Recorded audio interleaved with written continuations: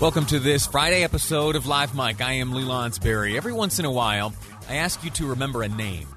We've had a few of those names over the past year. You and I have been spending these afternoons together. I want to add a name to that list today. Here it is. Heather Lucky Penny. Heather Penny. Nickname or call sign, as it's called in the Air Force, Penny. Lucky. Heather Lucky Penny. On the morning of September 11th, 2001, news was scattered. There was confusion. Folks didn't know exactly what was happening. What was apparent, though, was that we were under attack. When word first made it to Lucky's squadron there at Joint Base Andrews, it was that a plane had flown into the World Trade Center. And immediately they all looked around, kind of rolled their eyes and thought, one of those little Cessnas got out of whack. Some pilot, that's too bad. And then a second plane, and that's when they knew that they were under attack. And then a plane crashed into the Pentagon. And it was at that moment that Heather Lucky Penny's commander, Colonel Sassville, Sass was his call sign, said, "Lucky, you're coming with me." Now, what did that mean? You see, Lucky was an F-16 fighter pilot.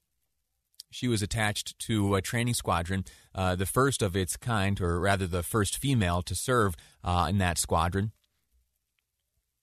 There at the D.C. Air National Guard, the 121st Fighter Squadron, a training squadron, she was told by her commander, "Lucky, you're with me. You're coming with me." The thing is, in 2001, F-16s that were there on the runway were not prepared to engage combatants at a moment's notice. They weren't armed with live ammunition or missiles. And yet the belief was that there was one more inbound flight and that it was destined to go down somewhere, Washington, D.C. maybe. And it fell onto the shoulders of Colonel Sass, Mark Sassville, and his subordinate, Lucky, to get in their aircraft, to bypass all of the checks that happen on aircraft, to scramble, and to take to the sky and to hunt down what we would later know as United 93.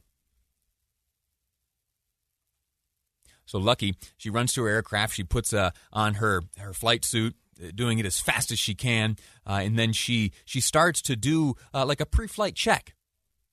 Sass says, "Lucky, what are you doing? There's no time for that. Get in." So they each got in their aircraft and started talking back and forth to one another, making a plan. Sass said that his intention was to go for the cockpit. Lucky, 25 years old, her father, a fighter pilot in Vietnam. At the time, he was an airline pilot in 2001. Lucky, in the early years of her own fighter pilot career, she said, "I will go for the tail." Now, what's that mean, I will go for the tail? You don't have guns. You don't have missiles. The only weapon you have is the aircraft itself. And what Lucky knew from the moment she was told by the colonel, "Lucky, you're coming with me," was that as she, on the morning of September 11th, 2001, took to the sky, that she was, if her mission was successful, would not be returning to the ground alive. She would never again see her family or her fellow airmen. And she took to the sky without hesitation.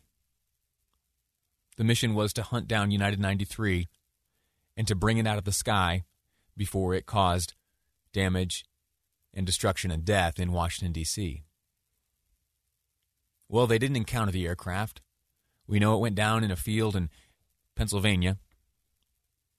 And so Lucky survived that day.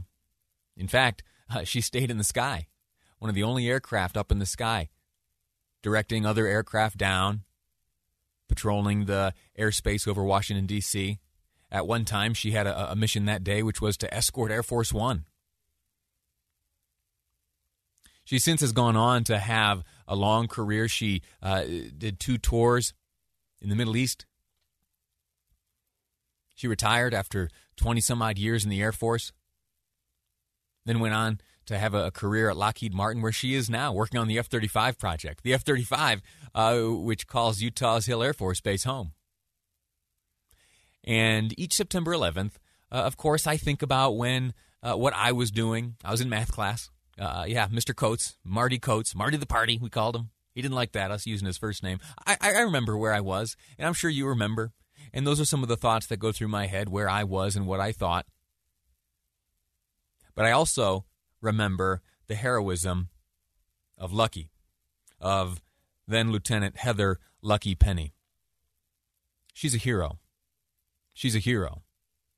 She doesn't see it that way, though, and she talks about the members of the flight, the passengers on United Airlines Flight 93, as the true inspiration. What's inspiring about their actions isn't just the incredible magnitude of their heroism. It's in the totally ordinary, everydayness of the heroes. Think about Flight 93. They made the decision to sacrifice their lives, attacking the hijackers, fighting their way into the cockpit to seize control of the airliner, and crash it into the Pennsylvania countryside before it could reach our nation's capital. But when they boarded Flight 93 that morning, they were just going on a business trip, coming home from vacation, going to see Grandma. They were just like you and me. We all have that totally ordinary, everyday hero inside of us. So why wait for a national crisis to bring that hero out? Don't we need everyday heroes every day? Heather Penny is a hero. Heather Lucky Penny is a hero. Remember her name. We'll take a break. When I get back, I'm going to introduce you to Commander Frank Culbertson.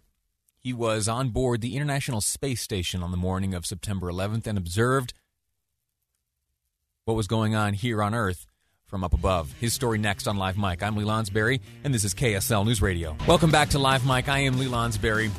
I was in math class in high school when a voice came over the PA system saying that there had been an attack on New York City. The teachers didn't know what to do. We didn't know what to do. And so I was in math class, and our teacher, Marty the Party was his name, Mr. Coates, Marty Coates. Good guy. He walked out of the room for a moment, and he came back wheeling in one of those big giant tube televisions that stood atop the wheeled rack. Remember those? It had a little power strip on the side. He plugged in the cart, switched on the TV, and navigated the channels over to some news station. And there we sat for some time watching the news of September 11th, 2001. I was in high school at the time in western New York, far from the attacks, hours by car. And so we were in no danger. So it turned out. We didn't know that at the time, though. And so the school decided, all right, send everyone home. And so we went home, and we all went over to Mike's house because, well, all of our parents were at work, and Mike's house had 2 TVs in it. And so we were able to watch 2 news stations at once. And that's where I sat and observed the events and felt my own heart break on September 11th, 2001. As the years have gone by, I try to think back on that day, and I try to learn more and more about that day as the years go by. It's very easy for me to go back to the story I just told you of, where was I? And you may be, having similar conversations like that today. And there's nothing wrong with that. Nothing wrong with, reminiscing where were you on that day. But so much more did happen outside of our own experience, to include the experience of a woman whose name I want you to remember. Her name is Heather Penny. Heather Lucky Penny. Lucky, her Air Force call sign. She was a fighter pilot in 2001. She was 25 years old. She flew F-16Cs. Specifically, she was part of a training squadron, the 121st Fighter Squadron of the District of Columbia Air National Guard. They are based at Andrews Air Force Base, just outside of Washington, D.C. That's the Air Force Base where Air Force One flies in and out of. So every time you see President Trump, walking out of the White House, getting into Marine One, the helicopter, it is very likely going to fly him from the lawn there to Andrews for him to board then Air Force One and go off to whatever corner of the world be his destination. Well, that day at Joint Base Andrews, word came in that a plane had crashed into one of the two World Trade Center towers. And the airmen there, they looked around and kind of rolled their eyes and presumed that it was one of those small Cessnas. And then not long after, another plane collided into the other tower, and they knew in an instant that we were in fact under attack. And that collection of airmen at Joint Base Andrews included Heather Lucky Penny and her commander, who looked at her and said, "Penny, Lucky, you are with me." And that commander and Lucky, they went out to the tarmac, and they scrambled, and they got in their aircraft. And there's one interesting thing about the state of that aircraft as they took off. Well, first I should tell you their mission. We had by this point known that two planes had been hijacked and crashed intentionally into the World Trade Center towers. Another plane had been hijacked and intentionally crashed into the Pentagon. And there was intelligence indicating that a fourth aircraft, a plane that would turn out to be United 93, had been hijacked and was on its way towards Washington, D.C. When Lucky's commander said, "Lucky, you're with me," what he meant was that you are about to board an aircraft, and our mission is to take down that fourth aircraft. And, well, we are not at exactly a state of readiness to engage enemies right now. There is no live ammunition in our aircraft. There are no missiles attached underneath. The only weapon we have is the aircraft itself. Do the math. If you're the pilot of that aircraft and you use it as a weapon, you don't get to go home that day. Here is Heather Lucky Penny describing the story of that day in her own words. On a bright blue September morning, I was sent on a suicide mission. That day started out totally ordinary and everyday, just like everyone else. I was sitting in a meeting when the first tower was hit, but we didn't see the footage. So it wasn't until the second tower was hit that we realized our nation was under attack. I'm a young lieutenant, a rookie fighter pilot in my squadron in Washington, D.C. on the morning of 9/11.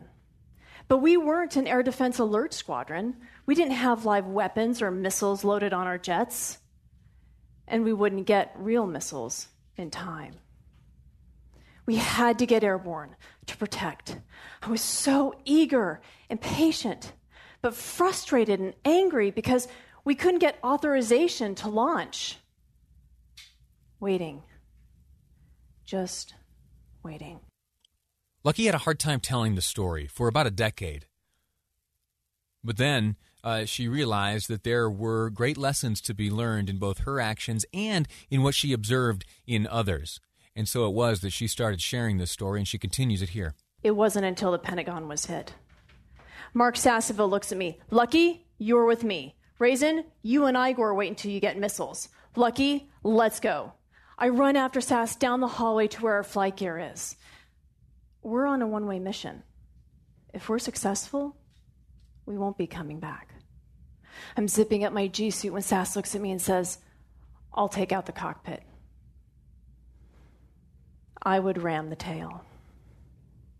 Scrambling our unarmed fighter jets out of Andrews Air Force Base, my flight lead, Mark Sasseville, and I took off and flew low over the Pennsylvania countryside, desperately searching for a hijacked airliner that we never found. We were a mission failure. The passengers on Flight 93 are the true heroes. Heather Lucky Penny here is a hero. She won't describe herself as such. In fact, you just heard her say that the real heroes were the passengers on United Flight 93. And she's absolutely right. But I would add her to that list of heroes. I want to hear you or I want you to hear Lucky describe her description of what is a true hero and the meaning of heroism. But first, let me tell you that an interesting thing took place that day. In addition to everything that you've heard thus far, her father was a fighter pilot in Vietnam. And he, after retiring from the Air Force, he continued his career in the sky flying for one of the major airlines, specifically United Airlines. And he was based on the East Coast. There was a chance that he would have been the pilot of United Airlines Flight 93. Now, he was not, but Lucky had no way of knowing that. And so as she sought out on that suicide mission, as she described it, the reality was not only that she would be losing her life, should her mission be successful, she would also be responsible for ending the lives of all those passengers on the aircraft, including potentially her own father. Now, of course, the math bears out. You need to protect the largest amount of people, and that was the motivation for this mission. But it went another way. The passengers got there first, and she describes what it means to be a true hero, additionally, the meaning of the word heroism. I'm a fighter pilot. I've flown the F-16 in combat, been shot at, dropped bombs, and was in the Air Force for over 20 years. And in the time since that clear blue morning, I've come to realize that heroism isn't something unique or possessed by only a chosen few. The passengers on Flight 93 proved that to me. And the totally ordinary, everyday people who helped each other in the moments before the towers fell. The first responders who rushed into the buildings in smoke and debris, not out. Random strangers coming to each other's aid in the streets. So many heroes. So many of their stories we'll never know. Heroes are those who run towards danger and not away from it. Everyone you have heard from today, to include Lucky here, is a hero. She, the passengers of United Flight 93, and all those men and women who were the first responders to rush into the towers, the ones who run towards the danger instead of away, are the heroes. That's the big takeaway for me as I look back now 19 years on the terrible attacks of September 11th. We're going to take a quick break right now. And when we return, you and I are going to have a chance to talk. We're going to look back on 2020. I know it's nowhere near over, but a lot's happened so far. Can you imagine a day somewhere down the road where you look back longingly on 2020? Think about that. I'll do the same, and we'll meet back here after the break on Live Mike. I'm Lee Lonsberry, and this is KSL News Radio. Welcome back to Live Mike. I'm Lee Lonsberry. We are 19 years removed from the tragedy of September 11th, the attack on our nation by evil. September 11th, 2001, in the morning, everything changed. Our outlook changed, the way we defend our nation changed, the way we interact with one another changed. I think some of that has been forgotten these days, these divided days in recent months, but hopefully today, and hopefully remembering what happened on September 11th and what happened afterwards when we came together as one single nation. Maybe we can apply some of the lessons that we learned then in those days to today's days. I want to talk to you now about another fascinating story from that day way back in 2001, 19 years ago. There is one person who has a story unlike anyone else's on that day, and that's the story of Commander Frank Culbertson. Do you recognize that name? If you do, you know that he, on September 11th, was the only American not on this planet when the terrorists attacked. Yeah, Frank Culbertson, Commander Culbertson, was a resident of the International Space Station. He, alongside two Russian cosmonauts, were in space when they learned of the terrible events which transpired on September 11th. Another thing that Commander Culbertson learned that day was that the pilot of American Airlines Flight 77 was a graduate of the U.S. Naval Academy, an early 70s graduate. His name was Chick Burlingame, and it turns out that Commander Culbertson and the captain of that American Airlines jet, Flight 77, Chick, they were classmates together. They went to the U.S. Naval Academy together. From outer space, Commander Culbertson learned that his friend had been killed as he started that day piloting American Airlines Flight 77. I'd like to remember our classmate Chick Burlingame, the captain of American Airlines flight that of course crashed into the Pentagon. Chick was a hero in my book, as were all of the Academy graduates who perished last week. And I think that we should take a moment to remember them, as well as all of the victims of this terrible tragedy. That was Commander Frank Culbertson speaking from outer space about his friend. He then went on to do something beautiful. I want you to hear it. Commander Culbertson then, from the space station, he had brought along a trumpet with him, and he played taps.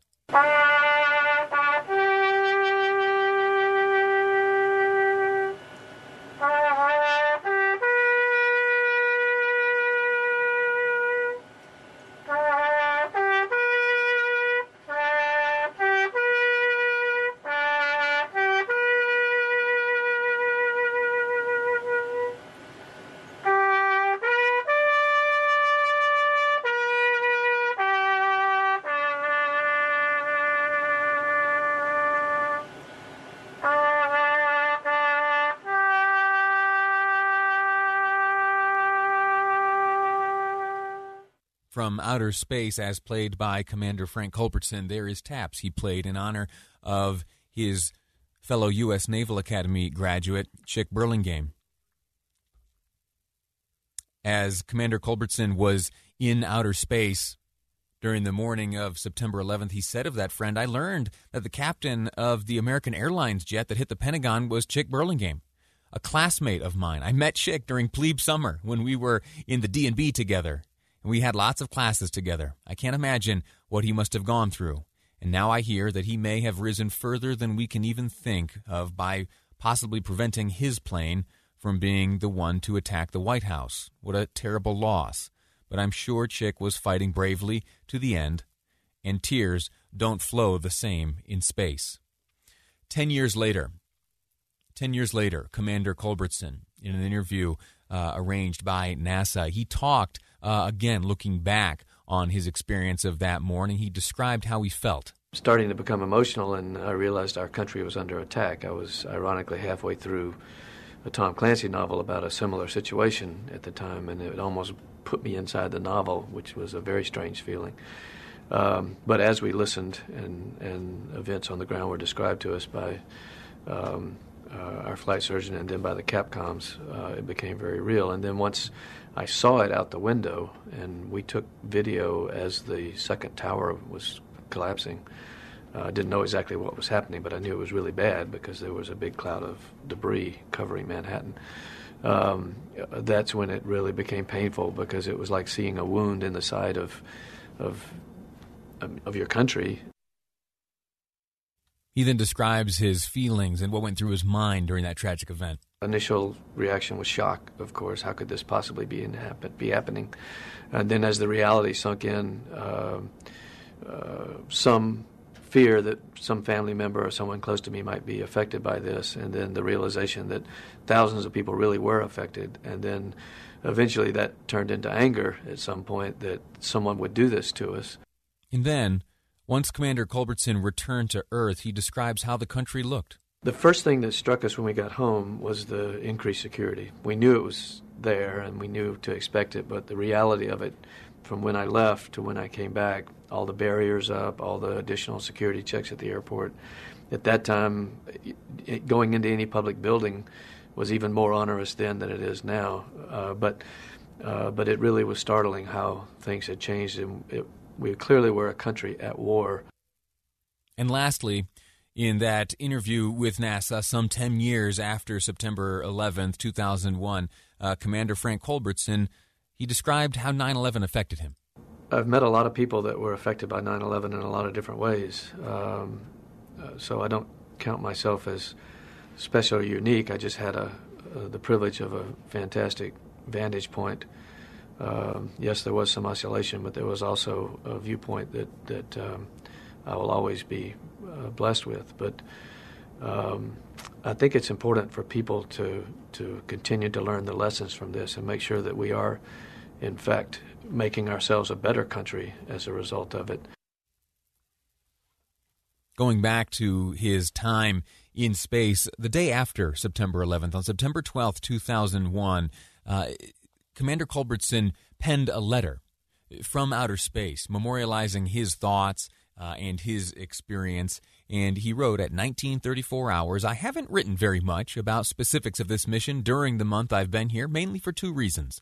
The first being that there has been very little time to do that kind of writing, and secondly, because I'm not sure how comfortable I am sharing thoughts I share with family and friends with the rest of the world.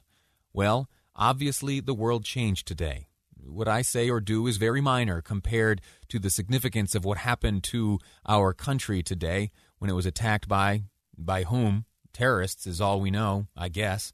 Hard to know at whom to direct our anger and fear. I had just finished a number of tasks this morning, and most time-consuming being the physical exams of all crew members. In a private conversation following that, the flight surgeon told me they were having a very bad day on the ground. I had no idea.